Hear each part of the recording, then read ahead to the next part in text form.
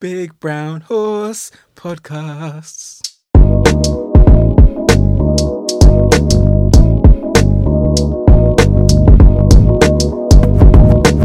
Hello and welcome to Panels and Bars. If you're new here, this is a show where we talk about hip-hop and comic book culture. Usually you're joined by myself, Bibi Manic, and my co-host Patrick Allen, but this week it's just me. It's going to be a quick episode where I review The Batman starring Robert Pattinson. So, unless you've been living under a rock, you're probably aware that The Batman is DC's latest installment in the Batman franchise, or probably latest reboot, as this film takes place in year 2. So it's not Batman Begins, Batman is just doing this for the first time. He's been doing it for a little while, but he's still not fully established as the Batman we know. For those that don't know, this movie was first introduced in a teaser trailer in DC Fandom's first event that was a live streaming. It was massively successful, became the number one trending thing on social media. And then when DC did the second Fandom, they introduced a longer trailer. The funny thing for myself personally, I was super excited by the teaser trailer, but was less excited by the trailer that followed the longer trailer. And that was mainly because I felt the first trailer introduced new elements, or was going to introduce new elements that we hadn't seen with this character in film. And then the extended trailer just seemed to show me a bunch of things I had seen before in other Batman media. And that kind of soured me on the whole thing. After seeing this movie, I will say that is still true. There is a bunch of stuff in this we've seen before, but I was wrong to think that would make it bad. What's great about this is it takes a lot of the elements from Batman that we know and love and just does them really well. There was a few things that I wasn't crazy on that I'll get to, but overall I think this is a really well-made film, has a fantastic cast, and is really exciting. And even if you feel like you're Batmaned out and you've seen all the Batman movies and cartoons and video games you can take, this is just still a really good film. It's really character driven, it's really well shot, the cast is fantastic. So obviously, as well as Pattinson in the title role of Batman / Bruce Wayne, you got Zoe Kravitz as Selina Kyle, Catwoman, Paul Dano as the Riddler, Colin Farrell as the Penguin, like looking unrecognizable.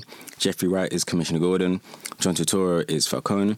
And Andy Serkis plays Alfred. There's a bunch of other incredible, talented character actors in this cast as well. One thing that is probably not going to be a surprise to anybody is that the cinematography in this is stunning. If you would have seen it from the first teaser trailer, the more extended cuts that have been on the Super Bowl and TV. And it looks fantastic. It kind of takes shades of things like Seven and those kind of psychological thrillers. It's Craig Fraser, who's been having just an incredible run recently on some other amazing films, including Dune. And the palette of this film just looks incredible. It's moody when it needs to be, and there are some scenes that are basically bathed in darkness, but it's not completely, you can decipher what it is you're looking at in the best way. So it really plays with that element of Batman using the shadows to his advantage. Highly recommend you see on IMAX. In terms of the narrative, it takes a bit from a few different stories, including year 1 and year 2. And the way it's framed is through narration. So it takes a lot from Frank Miller's Year 1 book, which if you haven't read, I recommend it. It's one of the most fantastic graphic novels ever produced. One thing that they've done really well, and I was actually really impressed by this, is the action is fantastic. You always know what's going on. You always know where characters are. You know what the stakes are. And whatever you want to say about the various Batman films, there is a high bar for action. Nolan films, he did a great job. But Burton's films, even though they were more exaggerated and cartoony and kind of fit into his vision of things, they also have fantastic action sequences, and this is no exception. One thing I think it does better than any of the other films is its use of the Batmobile, especially in a chase sequence that happens during the film. It's thrilling, it's really well shot, it's really easy to understand, and it just looks super dynamic. And I think it's a fantastic use of that vehicle, which I haven't really seen before. If I had to pick a downside, I would say that, unfortunately, I don't think Gotham is super interesting in this installment. Especially in the Burton and Schumacher films, it's this weird gothic nightmare, and there's gargoyles everywhere, and interesting colours. And a lot like the Nolan trilogy before this, and Joker as well, Gotham is essentially a stand-in for New York, Chicago, Seattle. And it's not bad looking. It looks great. There's a lot of attention to detail and a lot of things that you are familiar with or have a Gotham twist on them, things like Times Square.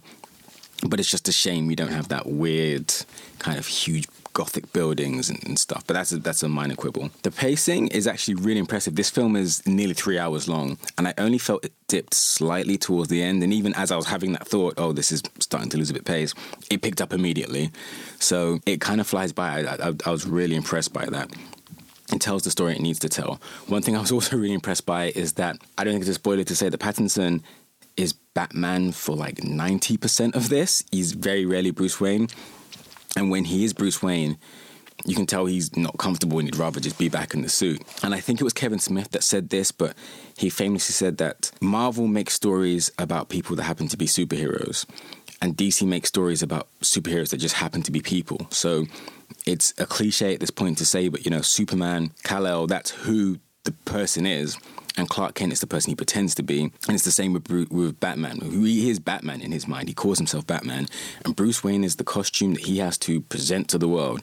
And they do a really good job of portraying that in this. I've seen a lot of directors say, oh, this is going to be a fresh look and it's going to be stuff you've never seen before. And even Batman Begins, which I do like as a film, I really like that film.